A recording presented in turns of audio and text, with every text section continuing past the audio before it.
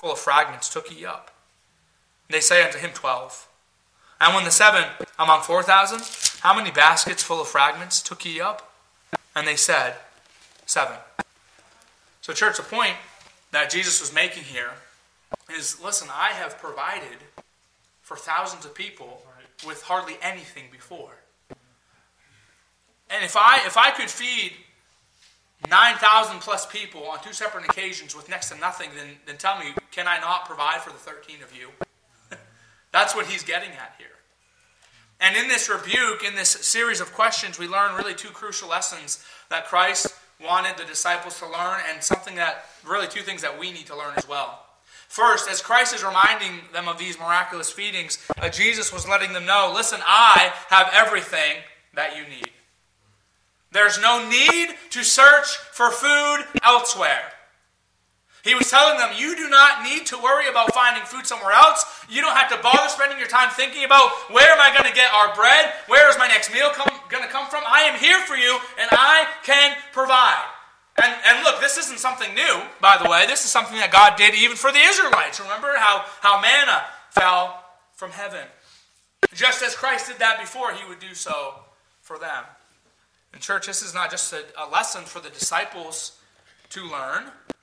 This is a lesson for all of us here to learn as well. Hey, listen, did you know that in Christ you can have everything that you possibly need? Everything. And we find this to be true with the disciples, but we find this to be true in, of course, a man named David.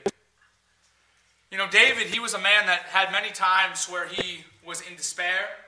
He had many times where he was in the cave. He had times where things did not seem to be going very well for him. But guess what? He realized that his greatest needs could be met in God. Let's go to Psalm chapter 16 and see a great example of this. Psalm 16. I want to read several verses here, but I'll start here with verse 5. In Psalm 16, verse 5, this is what David has to say. And I hope this is your prayer this morning. It says in verse 5, the Lord is the portion of mine inheritance and of my cup. Thou maintainest my lot. And we're going to see in a moment here that David would soon express the good gifts that he's received from God. But don't miss this. What he is saying in verse 5, as he says that, he is saying in short, Lord, you are all that I need. You are everything.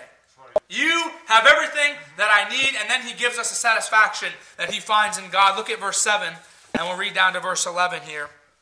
It says, I will bless the Lord, who hath given me counsel. My reins also instruct me in the night seasons. I have set the Lord always before me. Because he is at my right hand, I shall not be moved. Therefore my heart is glad, and my glory rejoiceth. My flesh also shall rest in hope. For thou wilt not leave my soul in hell, neither wilt thou suffer thine Holy One to see corruption. Thou wilt show me the path of life. In thy presence is a fullness of joy. At thy right hand there are pleasures evermore. So David says, hey, I have everything I need in you, God. And then he goes ahead and he tells us what he has in the Lord. He says to God, hey, you have given me counsel. You have given me guidance. You have instructed me on what to do. You are ever before me, and you are always with me. He says, you have given me rest. You have provided me with hope. You have delivered my soul from hell. You have provided me with salvation. You have given me your never-ending presence, and you're never going to leave me. You're never going to forsake me. You have given me the fullness of joy in your never-ending presence. He says there is great pleasure for those that dwell in your presence. And he says with all of this, he's really giving us a great picture. And he's saying, Lord, what more could I ask for? You have given me everything that I need. Hey, Christian, do you know what? You have what David had. In Christ, you have what you need. Regardless of what's going on in your life this morning, in Christ, you have exactly what you need. You have all of that. He has what you need. And I'll say this, first and foremost, If you're here this morning, you have not trusted on Christ as your Savior, I want you to know that you have what you need in Christ. First and foremost, you have available to you salvation. You have available to you forgiveness from God. Now just think about this for a moment. Here you are, you were born, and as you know, really from birth, you're born a sinner. You are born separated from the Lord. And here you are, standing before a holy and perfect God who can have no part in sin, and you're separated from God.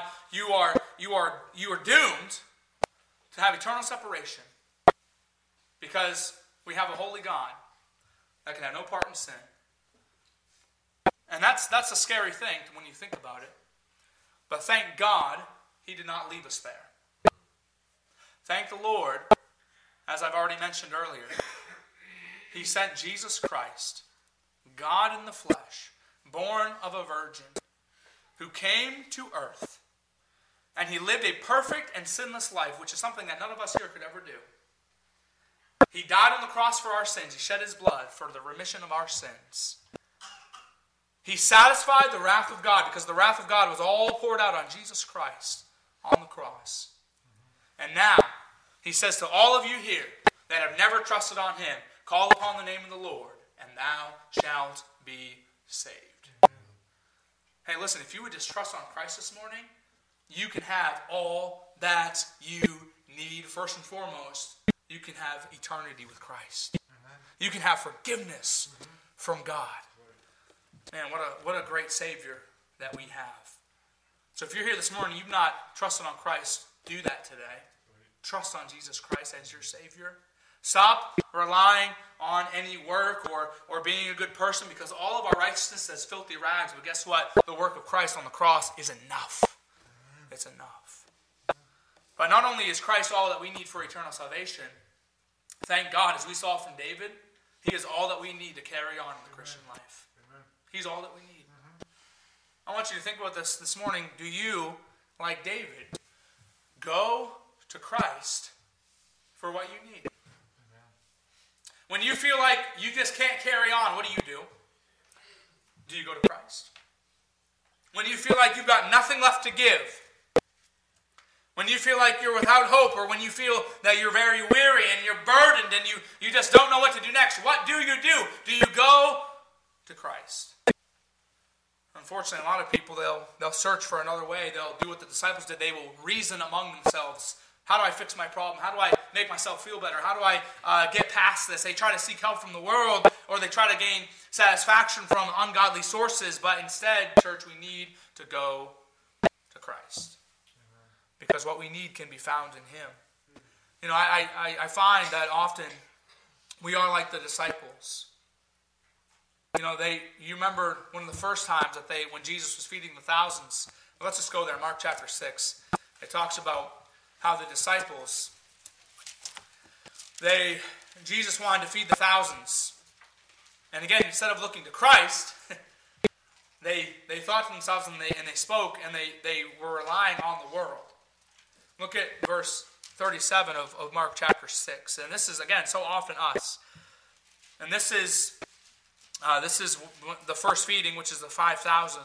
Look what he says in verse 37. He answered and said unto them, give ye them to eat. So Jesus says, hey, go feed these 5,000 plus people, okay? Let's just feed these people. They're hungry. And then what do they say? They say unto him, shall we go and buy 200 penny worth of bread and give them to eat? In other words, Jesus, are we going to go and take the very little money that we have to the marketplace and go buy food for all these people? What were they doing? They were relying on the world's resources.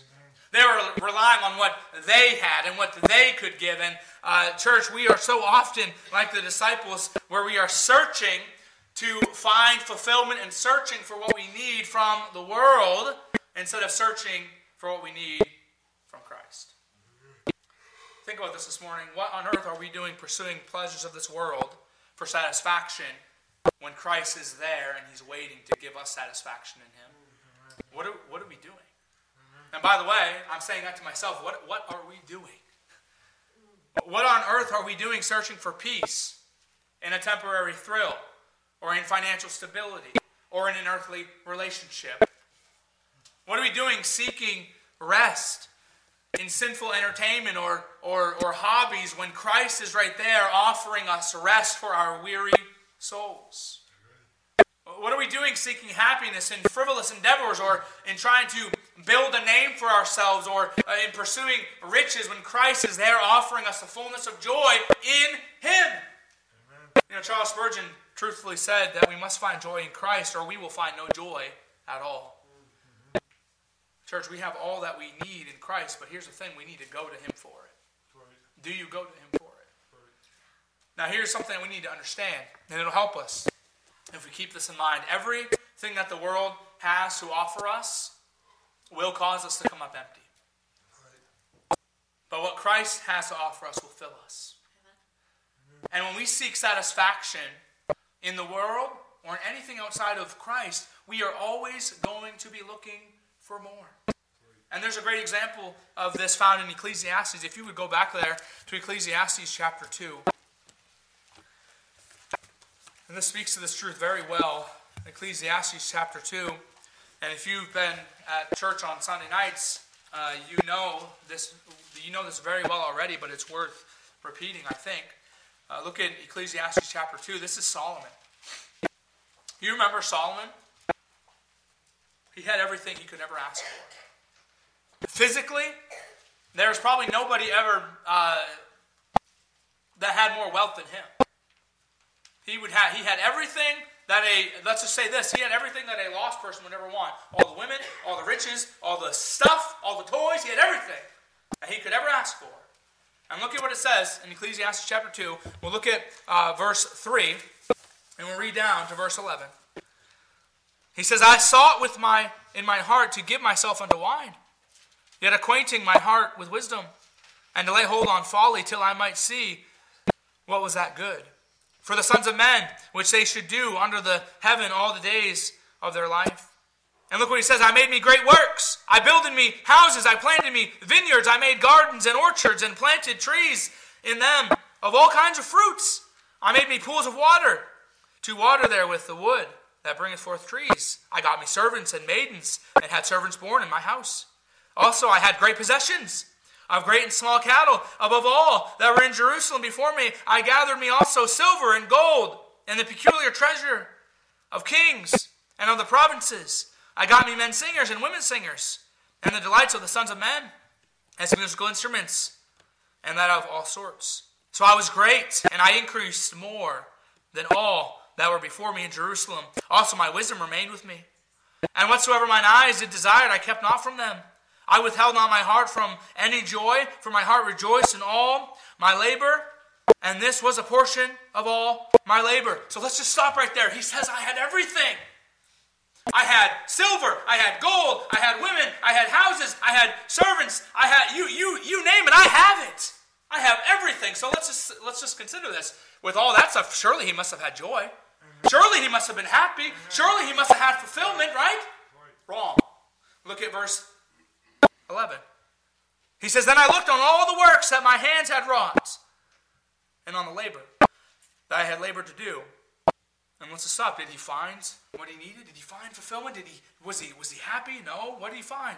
And behold, all was vanity. What's that mean? All was empty. And vexation of spirit, and there was no profit under the sun.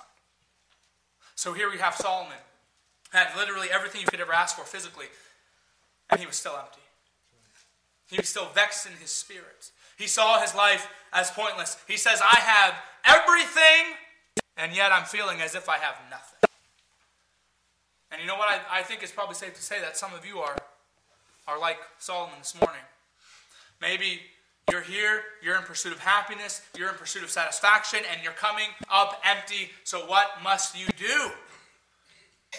What you must do is stop pursuing those desires and run to Jesus Christ. Amen. Look at Ecclesiastes chapter 12. And look at verse 13. Go a few pages and see what he has to say. In verse 13 here of Ecclesiastes chapter 12, he says, Let us hear the whole conclusion of the whole matter. Fear God and keep his commandments, for this is the whole duty of man. What do we see here? Thank God at the end of his book, at the end of his life, Solomon had come to realize that true satisfaction comes only from God. Amen. There is no true satisfaction in pleasures, in pursuits, or in sin, only in God. So stop chasing after satisfaction in the world and run to Christ. In John 14, Jesus said, everyone who drinks this water will be thirsty again, but whosoever drinks the water that I give them will never thirst. So Christ, in Mark chapter 8, he is expressing to these disciples, listen, I am all that you need. He's expressing to them, I am all that you need. In church, he is all that we need today. And thank God that's true. Amen. But he was also expressing the truth to them that he took care of them before and he's able to do it again.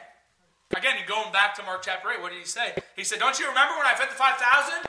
How many baskets did you have left? 12. Well, what about when I fed the 4,000? How many baskets did you have left then? 7. In other words, I provided for you before, I will provide for you again. Amen. Why are you talking about bread? Who cares if there's one loaf left? I am going to take care of you. And I know that we are so often just like them, aren't we? I mean, do we not fail to realize that God has come through for us countless times in the past? Don't we fail to remember that we can trust Christ to come through for us as he has before? But we learned in this dialogue with the disciples and Jesus that it was not a lack of remembering. Maybe we would say, well, it must have slipped their mind that Jesus provided for this amount of times, and he provided for them when he fed the 5,000. He provided for them when he fed the 4,000. But that was not the reason. That was not the issue. Their mind was not going from them at a young age. It was not so much that they had forgotten. We learn that the reason that they really forgot God's capability to provide was actually a lack of faith. And we know that it was a hardened heart, but it also was a lack of faith. And Matthew's account shows us that. If you would, go to Matthew's account in Matthew 16, and we'll see this to be true. And this is where we get help. Okay, this is really where we get the practical application. This will help us better trust in the provision of God and believe the fact that we have what we need. Look at Matthew chapter 16. Look at verse 5. It says here, and when his disciples were come to the other side, they had forgotten to take bread. Again, we know they had one loaf. And then Jesus said unto them, take heed and beware of the leaven of the Pharisees and of the Sadducees. And then what they do in verse 7, they reason among themselves, saying, it is because we have no bread. And then look what Jesus says in verse 8. He says, and when Jesus perceived, he said unto them, O ye of little faith, why reason ye among yourselves because ye have brought no bread? And so Matthew here, he gives us an extra detail that Mark did not. Jesus said, O ye of little faith. So the reason that the disciples were even concerned at all about their lack of bread was because they lacked faith. Though they had seen Christ perform unexplainable miracles in the past, they still lacked faith. So this shows us that in order to better trust in the provision of God, we need to have a growing faith in God and a growing faith in his word. We need to make sure that we take God at his word. Hey, listen, we need to make sure that if God says something, that we believe that it is true. Now you remember that Jesus told his disciples before that he would provide for their needs. Do you remember that? I mean, he said it several times. In Mark chapter 6, you remember when he sent them out 2 by 2. You remember that? He said, listen, don't bring any food with you. Don't bring any extra stuff. Why? Because I am going to provide for your needs. You remember on, I think it was Matthew chapter 6, when he preached a Sermon on the Mount, he told the people listening, take no thought, saying, what shall we eat? Why? Because Christ would provide for their needs. And here in Matthew chapter 16, he said, O ye of little faith, why reason ye among yourselves, because you have no bread? You know, church, if the disciples would understand, if the disciples rather would have faith in God that he could and would provide for them, they never would have worried about a lack of bread in the first place. Had they had taken Jesus at his word, they would have had a settled heart, knowing that he would provide.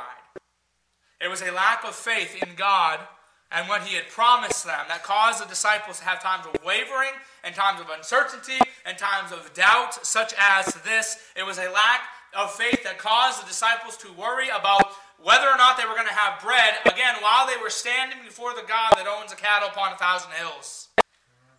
And likewise, when we as God's people today, when we lack faith in God, and we lack faith in what he has said in his word, we, like the disciples, will also waver. We will be up, and then we'll be down. We will fear. We will have doubt. We will be anxious. We will lack peace. But in contrast, when we have faith in God, when our faith is growing, when we are believing what God has said, it is then that we can remain steadfast. It is then that we can have no fear. It is then that we can live each day with a settled heart. It is then that the problems will come in our life, and it doesn't matter what stage of life you're in, the problems will absolutely come. But when the problems come, if you have a growing faith, it is then that you can remember his faithfulness. It is then you can remember that he knows best. A growing faith will cancel out fear, and it will remember his faithfulness. Amen. We know that the Bible says that God hath not given us a spirit of fear, but of power and of love and of a sound mind. Faith will give us a settled mind. Faith will help us remain steadfast. 2 Corinthians chapter 1, verse 24, it says, by faith ye stand. By faith you will remain steadfast. So let's just stop for a moment and think. How do we grow our faith? How do we grow our faith? Well, here's the thing. It's up to us to live by faith, and it's up to us to allow our faith to grow. It's up to us to approach the Word of God by faith. Hey, you know it's up to you to grow in faith at this church.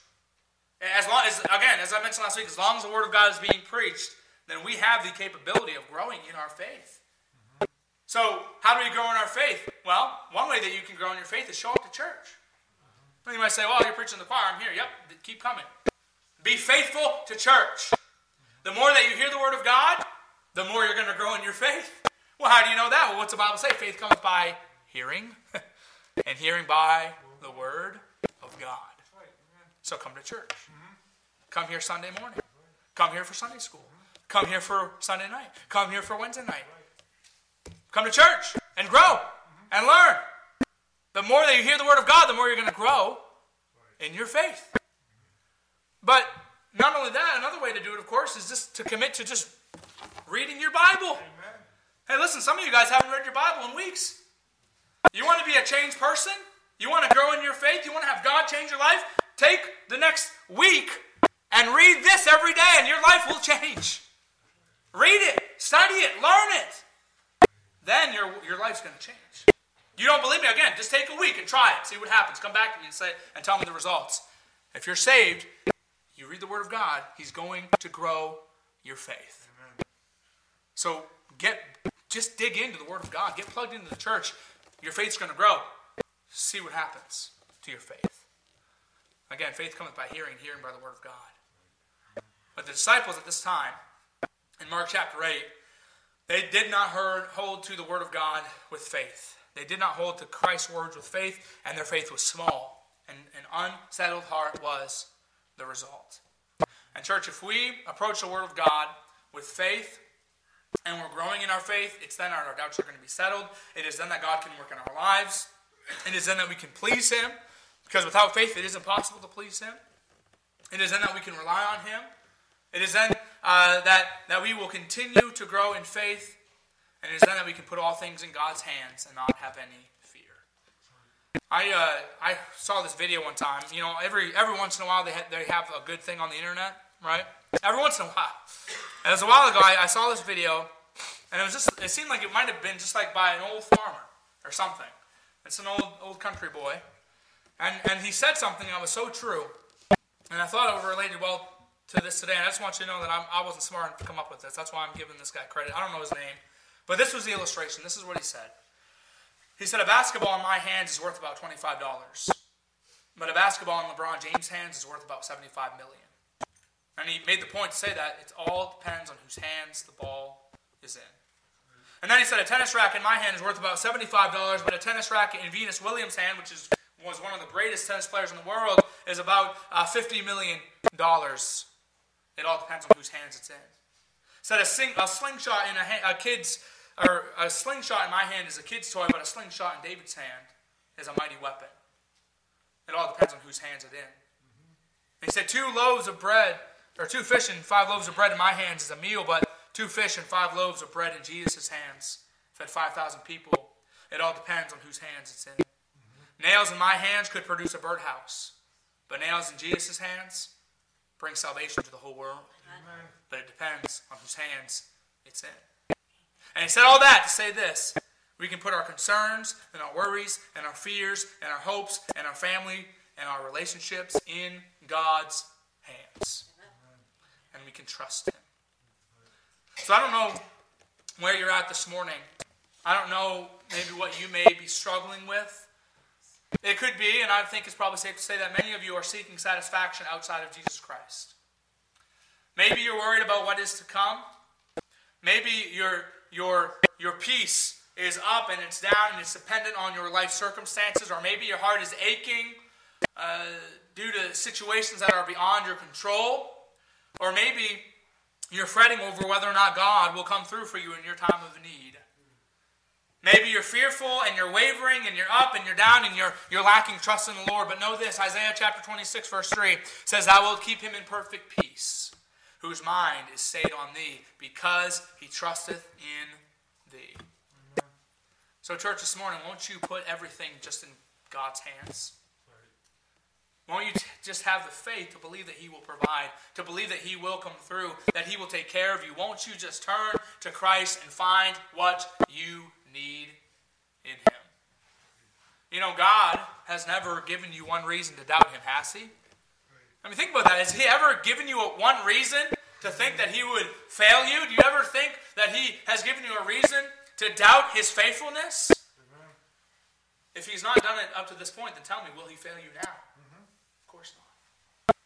We know that the Bible tells us His faithfulness is unto all generations. So this morning I want to encourage you, really, it's time to stop trying to figure things out on your own like the disciples did, and just give it all to Christ. Stop trying to find fulfillment from worldly things and start getting it from Jesus Christ. Have faith in God. Take the time to trust Him. And we're not going to go there for time's sake, but in Mark chapter 8, verse 21, we already read it. But after He asked those questions and they answered Him, He said, "How is it that you don't understand? How is it that you don't understand my ability? How is it that you don't understand my power?" And while the disciples failed in this area, I want to just let you know, thank God He did not leave them there in their failure. He didn't leave them there. We're going to soon see that God's grace shined through it all. While the disciples, again, they were spiritually dull. Their hearts were hardened. They lacked faith. Despite all that, Jesus Christ graciously worked with them as that which was dim was slowly but surely coming to light. So though you may be failing in this area of faith, or maybe you're failing in the area of giving your problems to the Lord, or trusting Him through all your problems, or finding satisfaction in Christ, I want you to know this. Regardless of where you're at, in Jesus' grace, He is extending His hand out to you, and He is willing and ready to help you. Amen. He is willing to work with you through this. Amen. Isn't that awesome to know that despite my failures, despite my troubles, Christ is there, graciously and willingly wanting to help me through it. Amen. He's willing to help grow our faith. But won't you come to Him? Won't you put everything in His hands and just say to God, "Hey, God, everything that I have is yours. All my problems are yours. You have it under control. Grow my faith. Help me to trust in you. Give me what I need and lead me and guide me as I trust in you. I am going to make sure that I trust you to meet all my needs, because I know that you will take care of me." You can do that this morning. You can know that He will graciously guide you, just as He graciously guided the disciples. So I encourage you to let this truth remain in your heart this morning, that it is Jesus Christ who is our steadfast anchor. In a world that's gone crazy, Jesus Christ remains steadfast. He multiplied the bread for thousands in Mark chapter 6 and Mark chapter 8, and he stands ready to meet your needs today. So won't you allow him to grow your faith? Won't you commit to allowing the Lord to grow your faith and allow peace to come to your hearts as you anchor yourself in our faithful and unchanging God? Look, in Christ we have everything that we need, but we need to go to him. We need to go to him for it. We can trust that he will remain faithful to us until the end, as he has time and time and time again. He's not once failed you, and he will not fail you now. Let's bow our heads and close our eyes this morning.